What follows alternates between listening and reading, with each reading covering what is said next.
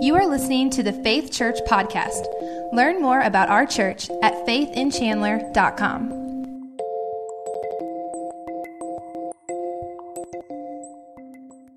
Thanksgiving has been a federal holiday since Abraham Lincoln made it such in 1863. And if you're familiar with Civil War history, you know that is right smack dab in the middle of the Civil War. In fact, it was actually right after the Battle of Gettysburg, that bloody, gruesome battle, and the Union had won at a great cost, that Lincoln proclaimed that it should be a federal holiday that the people give thanks together. Thanksgiving had been celebrated before that. However, it had always been kind of a yearly proclamation, starting with George Washington. Lincoln said in the middle of that horrendous chapter in our nation's history, he said, we should stop and give the Lord thanks. And it's been a standing federal holiday ever since. And that struck me this week as I was studying John 19. Because in John 19, what we have the Roman government, who is incredibly powerful politically, incredibly mighty militarily. They are central in this death of Jesus. The Romans haven't showed up a whole lot in John's gospel up to this point, but throughout the rest of it, they're going to play a very central role. Because the priests have brought Jesus to the Romans to have him executed. And the Romans are this incredibly powerful, mighty empire, but it's come at a cost. And when America paused to give the Lord thanks in 1863, we were a blessed nation, but it had come at quite a cost. A lot of blood had been spilt to birth this nation, and a lot of blood was being spilt to preserve this nation. When the Romans have this power over the Jews, they're the occupying force in Israel. They were incredibly powerful, but that power and the expanse of their empire had come at a great cost. Many Roman soldiers had died, and many people had been killed to conquer the nations as the Romans made their advance. But when they conquered a nation, they then had to work to preserving it as a part of the empire. And so they would establish governors over these provinces and countries to keep the peace and keep the people subjugated to the Romans. As the Romans made their advance, as they crushed opponents, as they tried to keep the peace and keep the people in subjection to them, there became an instrument that they used again and again to show just how handily, just how powerfully they had conquered their enemies. To show just how mighty they were against anyone who would try to rebel against them. They had to kill a lot of people to demonstrate this.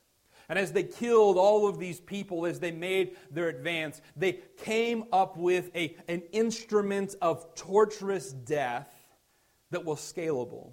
That they could build anywhere where there were trees, because it only required 2 pieces of lumber and 3 nails. It was the cross.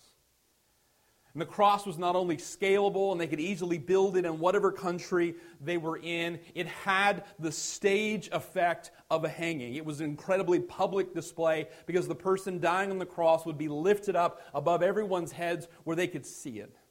And the Romans would often put crosses along the main highways and main entryways into cities and into villages so that everyone who came and went to do business would see that the Romans have killed these people because they dared speak against them. Not only did it have the stage presence of a hanging, it lasted for hours. And oftentimes people would be nailed to the cross and left to die crying out in agony for hours. This instrument of torture and execution was so painful that the verb tense of it, crucifixion, is where we get our term excruciating. And if you've ever used the term, I'm in excruciating pain, you're hearkening back to that Roman Greek term that was used for the cross. Through these years of keeping people in subjection, through these years of executing their enemies, through these years of conquering nations, the Romans became incredibly numb to violence and blood. When we look back on the Roman Empire, we often have kind of a romanticized view of the Roman people because we view them as these people who they developed and they expanded culture and they built these incredible buildings, these beautiful artifacts of architecture. But one of their most popular artifacts of architecture, being the Colosseum, was built for the gathering of people to watch gladiators duel to the death. It's a place where many people would gather to watch Christians be thrown literally to the wolves or to lions or to be burned or to die at the hands of warriors for spectacle. And you and I, we have the opportunity to watch these types of images on our television sets, and we know that the people aren't really harmed or hurt. They didn't have the special effects, so they literally killed people. And through these years of being the powerful ones in charge and having to subjugate their enemies, they became incredibly numb to the blood sport. And so when Jesus comes, he's presented by the priest to be killed. To have someone crucified on a cross is not that extraordinary of a thing. In fact, it was so common that when Jesus says, if the Son of Man is lifted up, he uses a common term that people know that he's referring to the cross. It was a part of life in the Roman Empire. But even though the Romans had become used to this type of spectacle, and even though Pilate's main job was to keep the Jews subjugated, to keep them subject to the Romans, when it comes time for Pilate to sentence Jesus to death, he struggles to bring himself to do it. And so if you got your Bible open to John 19, look at verse 6. Because in verse 6, when the chief priest, therefore officers, saw him, and the reason that John is pointing this out is that Pilate has brought Jesus up after he has been scourged. And a scourging is when they would whip him with a cat of nine tails 39 times. He had been beaten, and they had taken a vine of thorns. And when you and I think of thorns, we think of a rose bush that might be in our garden, and the thorn might prick your finger, but the thorns that they would have had would have been incredibly long. And they fashioned this crown of thorns and they've placed it on his head. They've taken some purple garment and laid it across his back, and they've mocked him as a king. They've struck him on the head with a rod or reed, driving that crown of thorns into his brow. He's been whipped after he had his back stretched out by having his arms shackled low so that his skin was taut and the whip could rip and tear the skin to shreds. Roman soldiers would brag about their skill with the cat of nine tails, that whip. They would brag about the fact that they could pull out an organ of someone's stomach because they would throw the whip across their back. It would wrap across their body, grab a hold of the skin in their stomach, and then they would pull it back. Jesus has already experienced this when the priests see him. And Pilate is hopeful that this gory sight of Jesus bleeding to death, beaten so badly he could hardly be recognized as a man, Pilate is hoping that that will satisfy the priests. But verse 6 says, when they see him, they cried out saying, "Crucify him, crucify him. Put him on the cross." Pilate says to them, "You take him and crucify him, for I find no fault in him." We began to see last week in 18 that Pilate could sense that this is real and that Jesus is powerful, and he wants nothing to do with this. But if Pilate doesn't send Jesus to his death, the people will revolt. Pilate has had Jesus scourged or beaten in an attempt to get Jesus off of this charge. But when the people respond to the sight of Jesus' beaten and whipped body with more cries for crucifixion, Pilate says, "You're going to have to do it because I find no fault in him." But I want you to pay special attention to verses 7 and 8. Because the response that the priests give to Pilate in that moment, verse 7, the Jews answered him, "We have a law, and by our law he ought to die." Pilate, it's fine that you don't find any fault in him, but according to our law he ought to die because he made himself the Son of God. So in Pilate, he's got to die because he's committed blasphemy. He's said that he is God. And I want you to see Pilate's reaction to that statement. Verse 8, when Pilate therefore heard that saying, he was more afraid. Pilate was already worried. He could sense that something wasn't right about this, that the priests were trying to put an innocent man to death. He could sense that there was something different about Jesus. He had received a message from his wife saying, "Have nothing to do with Jesus. I've suffered many things in a dream about him." And when they say, "Listen, he said that he's Son of God," Pilate can sense this guy has some divine essence, some deity to him. And so his immediate reaction is that he goes back to Jesus and asks him, "Where did you come from?" And Jesus doesn't answer. Pilate is frustrated. He says, "Don't you know that I have the authority to put you to death?" Pilate is trying to find some way out of this because he can sense this is something real. He doesn't understand it all, but he's stuck. When Thomas Jefferson became president, he chose not to observe the holiday of Thanksgiving. Before him, President George Washington, President John Adams, they had made the annual proclamation of a day of Thanksgiving, but when Jefferson became president, he stopped making those proclamations. Because it wasn't yet a federal holiday, those years went by without there being a Thanksgiving. Thomas Jefferson's political opponents accused him of being an atheist. And they said that the reason he wasn't celebrating Thanksgiving is because he didn't believe in God. There were a group of pastors that wrote a letter to Jefferson about some religious liberty issues. And in a first draft of his response to the Danbury Baptist Association of Connecticut, Jefferson explained that the reason that he didn't proclaim Thanksgiving a holiday was the same reason that he didn't proclaim national times of prayer and fasting, because he saw it as state-sponsored religion. You see, in Jefferson's mind, he didn't see how a holiday like Thanksgiving could be anything other than religious. Jefferson couldn't imagine the way that we celebrate Thanksgiving today, that it's all about food and football. Jefferson couldn't imagine that people would gather and gorge on a feast of food without even stopping to say grace or give God thanks. He couldn't imagine that a day of Thanksgiving could happen without people gathering together with believers to thank the God that they were thanking. So to him, it seemed like a violation. It seemed like state-sponsored religion. Jefferson would be surprised to see the way that we celebrate Thanksgiving today. I'll be honest, it just kind of bums me out, the way that we celebrate Thanksgiving today. I hope that you watch football and eat a lot of food.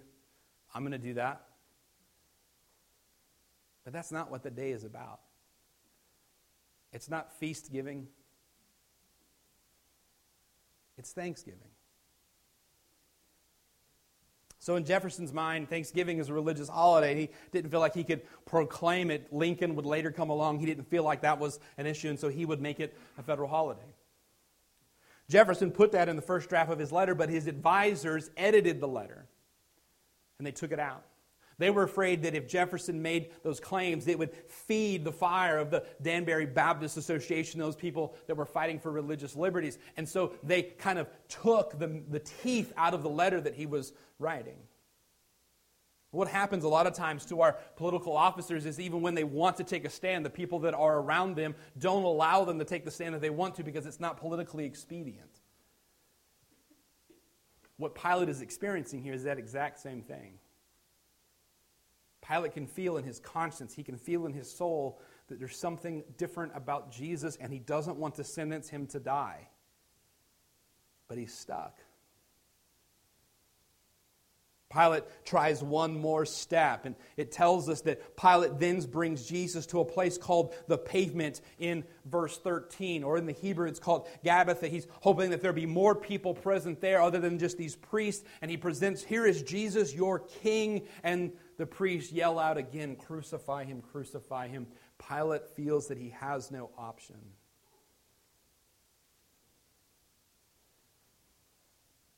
Verse 15, "But they cried out, away with him, crucify him. Pilate saith unto him, Shall I crucify your king? And the priests answered, We have no king but Caesar." And to you that might not seem like a big deal, but these are the religious people. They're to be committed to the nation of Israel. They're to be committed to God's people, to God's plan. There were a people that were known to belong to a theocracy, which God was to be the king, that he was to be the one who was leading their nation. And they are so desperate to have Jesus put to death that they're willing to give their allegiance to Caesar. And in this move, Pilate is left with no options. And so in verse 16 it says, "Then delivered he him therefore unto them to be crucified. And they took Jesus away."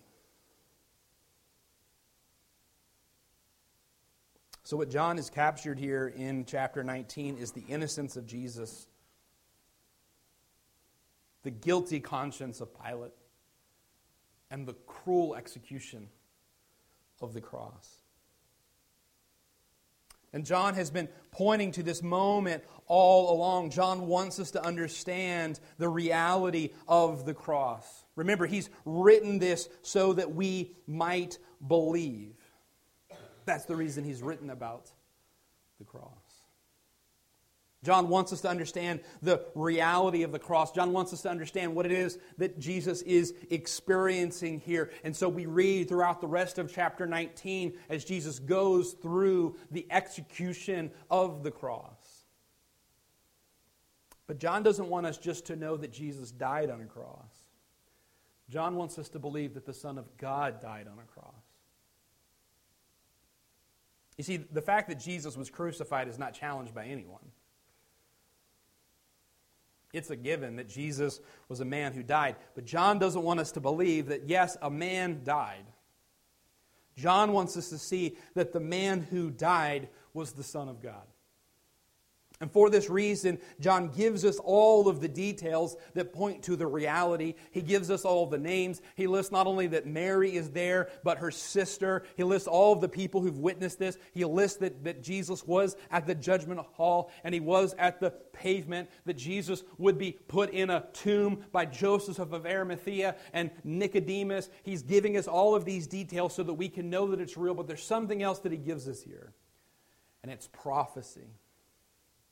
Because John is not just recording the death of a man, John is recording the death of the Son of Man, the Son of God, Jesus Christ. So look at verses 23 and 24. "Then the soldiers, when they had crucified Jesus, took his garments and made 4 parts, to every soldier a part, and also his coat. Now the coat was without seam, woven from top throughout. And they said therefore among themselves, Let us not rend it, but cast lots for it, whose it shall be. That the scripture might be fulfilled, which saith, They parted my raiment among them, and for my vesture did they cast lots. These things therefore the soldiers did." So in this moment, as Jesus is bleeding to death on the cross, he is dying at his feet, the soldiers are divvying up the spoil from these people that they're executing, and they have decided that one of the garments is too nice to tear into 4 pieces, so they're going to cast lots or roll dice for it. And while most people probably wouldn't have thought a thing about what is happening, John knows that this is a fulfillment of prophecy because Psalms 22:18 says, "They part my garments among them and cast lots upon my vesture." Jesus, in his dying moments, is yet fulfilling more prophecy that he is who he says that he is. Look at verses 28 and 29. "After this, Jesus, knowing that all things were," what's that word? "Accomplished, that the scripture might be fulfilled, saith, I thirst. Now there was set a vessel full of vinegar, and they filled a sponge with vinegar and put it on hyssop and put it to his mouth. This fulfills Psalm 22:15 that says, "My strength is dried up, my tongue cleaveth to my jaws. Thou hast brought me to the dust of death." And 69:21, "They have gave me gall for my meat, and in my thirst they gave me vinegar to drink." Now for us, these are just scriptures. And I was tempted to leave all this out because I hated to just read all of these different passages of scriptures. I'm afraid I would lose your attention. But when Paul would become a missionary for Jesus and he would go from place to place teaching the people that Jesus was the Son of God who had died for their sins and rose again, the very first thing he would do when he went into a city is he'd go to the Jewish synagogue. He'd go to the Jewish synagogue and starting with the law and the prophets explain to them Jesus. He would show them throughout the Old Testament all of these things that have been pointing to Jesus, and Paul would show them this is all about Jesus.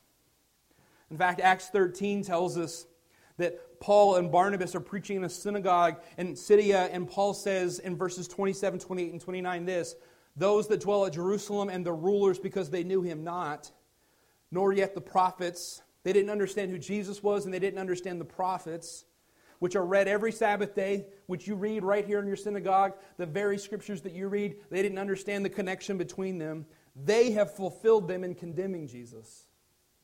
And though they found no cause of death in him, yet they desired Pilate that he should be slain.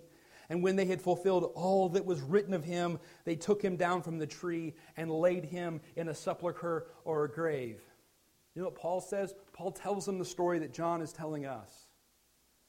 And he points out the fact that every step along the way, Jesus is fulfilling the prophecies about himself. That all Scripture might be fulfilled. That all things were accomplished. This had been the moment that all of time had been building toward. This is the moment that the Old Testament again and again had been pointing toward. And so when Paul stands up in front of a group of people who every Sabbath day gather in synagogues in their different cities, gather with other Jews to read from the law and the prophets, he says, those verses that you've been reading every Sabbath day, let me show you how they're about Jesus. And what Paul has done is he showed them the things that they have been looking for and hoping for all of their lives, that all of them are fulfilled in Jesus.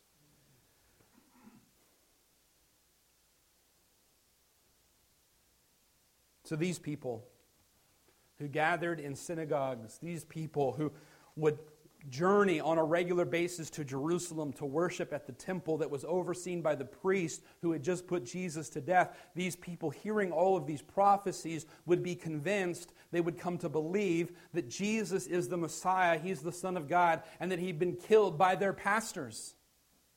How convincing was it? It was convincing that many of them, not all of them, but many of them became to believe in Jesus, and that meant they believed that their priests were murderers.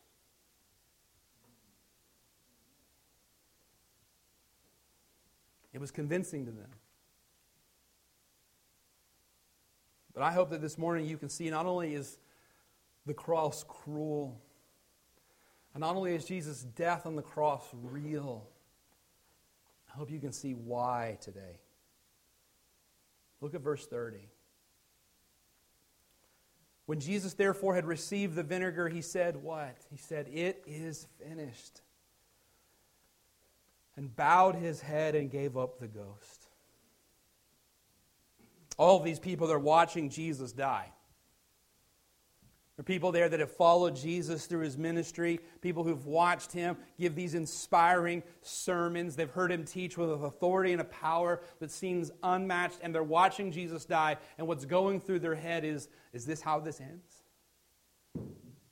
He's dying like a thief? And what they're thinking is that this is failure and rejection and betrayal and despair. But Jesus says here in the final moments, it is finished. And He doesn't say it is finished like you might say about a soda that you've finished, that you've drunk all of it, it's done, it's empty. Jesus says it is finished like when you finish working on something, or you finish drawing something, or you finish a poem, or you finish a project. He's saying, I've accomplished what I came to accomplish.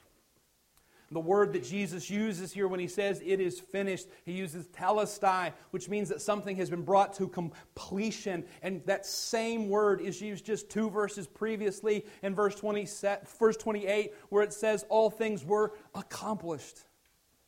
When Jesus says it is finished, Jesus was saying it is accomplished. It has been done. When Jesus had offered himself for the payment of sin, he accomplished what he came to do. And John's been pointing to this moment all along. Because when Jesus met with the Samaritan woman, in John chapter 4, the disciples have gone to get food, and they come back, they've got the bread, and they look at Jesus and say, we got the bread, and Jesus says, I'm no longer hungry, I have bread to eat that you don't know about. And they're like, what are you talking about? Jesus says in John 4:34, my meat is to do the will of him that sent me and to finish his work. In John 10, when Jesus gives the message about the fact that he's the good shepherd, that he's like the shepherd who goes looking for the one lost lamb. He's like the shepherd who brings all of his sheep into the fold. He's the shepherd that doesn't climb over the door, but he enters in by the gate, and his sheep know his voice. He says, I am the good shepherd. The good shepherd giveth his life for the sheep. No man taketh it from me, but I lay it down of myself. I have power to lay it down, and I have power to take it up again. This commandment I have received of my Father. In John 13, when Jesus is having the Last Supper with the disciples, and he's about to kneel down and wash their feet, 13:1 says, now before the feast of the Passover, when Jesus knew that his hour had come, and that he should depart out of this world unto the Father. In John 17, when Jesus is praying for the disciples, he says, God, I have glorified thee on earth. I have finished the work that thou gavest me to do. And in 18:4 that we read last week,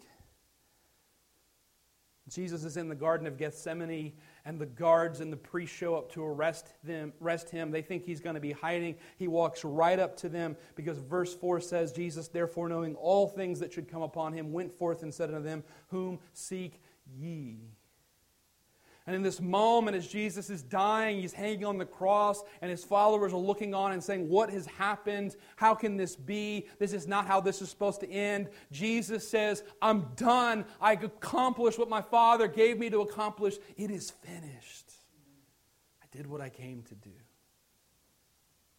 And while to many it looked like the worst case scenario, Jesus knew this is exactly where he was headed all along. Why? Well, Peter said, he himself bore our sins in his body on the tree, that we might die to sin and live to righteousness. He said in 1 Peter 3:18, for Christ also died for sins once and for all, the righteous for the unrighteous, that he might bring us to God. Christ died on the cross for our sins once and for all. And man, that gives a whole new meaning to Jesus saying, it's finished. I'm done.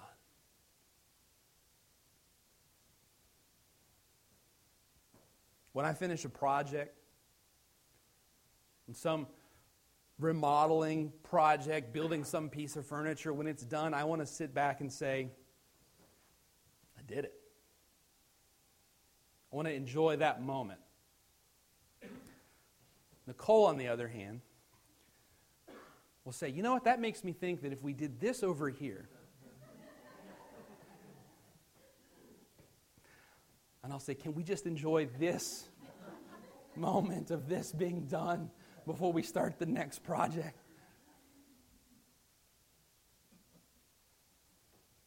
And in this life, it feels like there's always more work to do.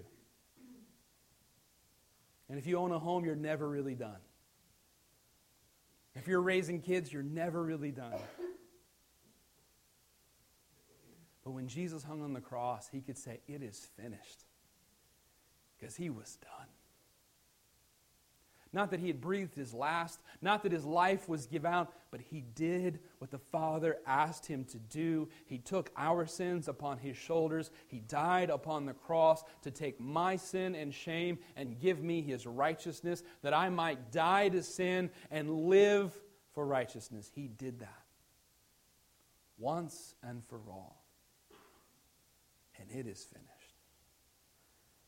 And there's still work that God needs to do in me. And there's still work for us to do. And there's still a calling for us to live out. But friends, this morning, let's just enjoy the fact it is finished. The sacrifice for our sins has been paid. And there's no more work that I have to do in that. Jesus did it all. It is finished.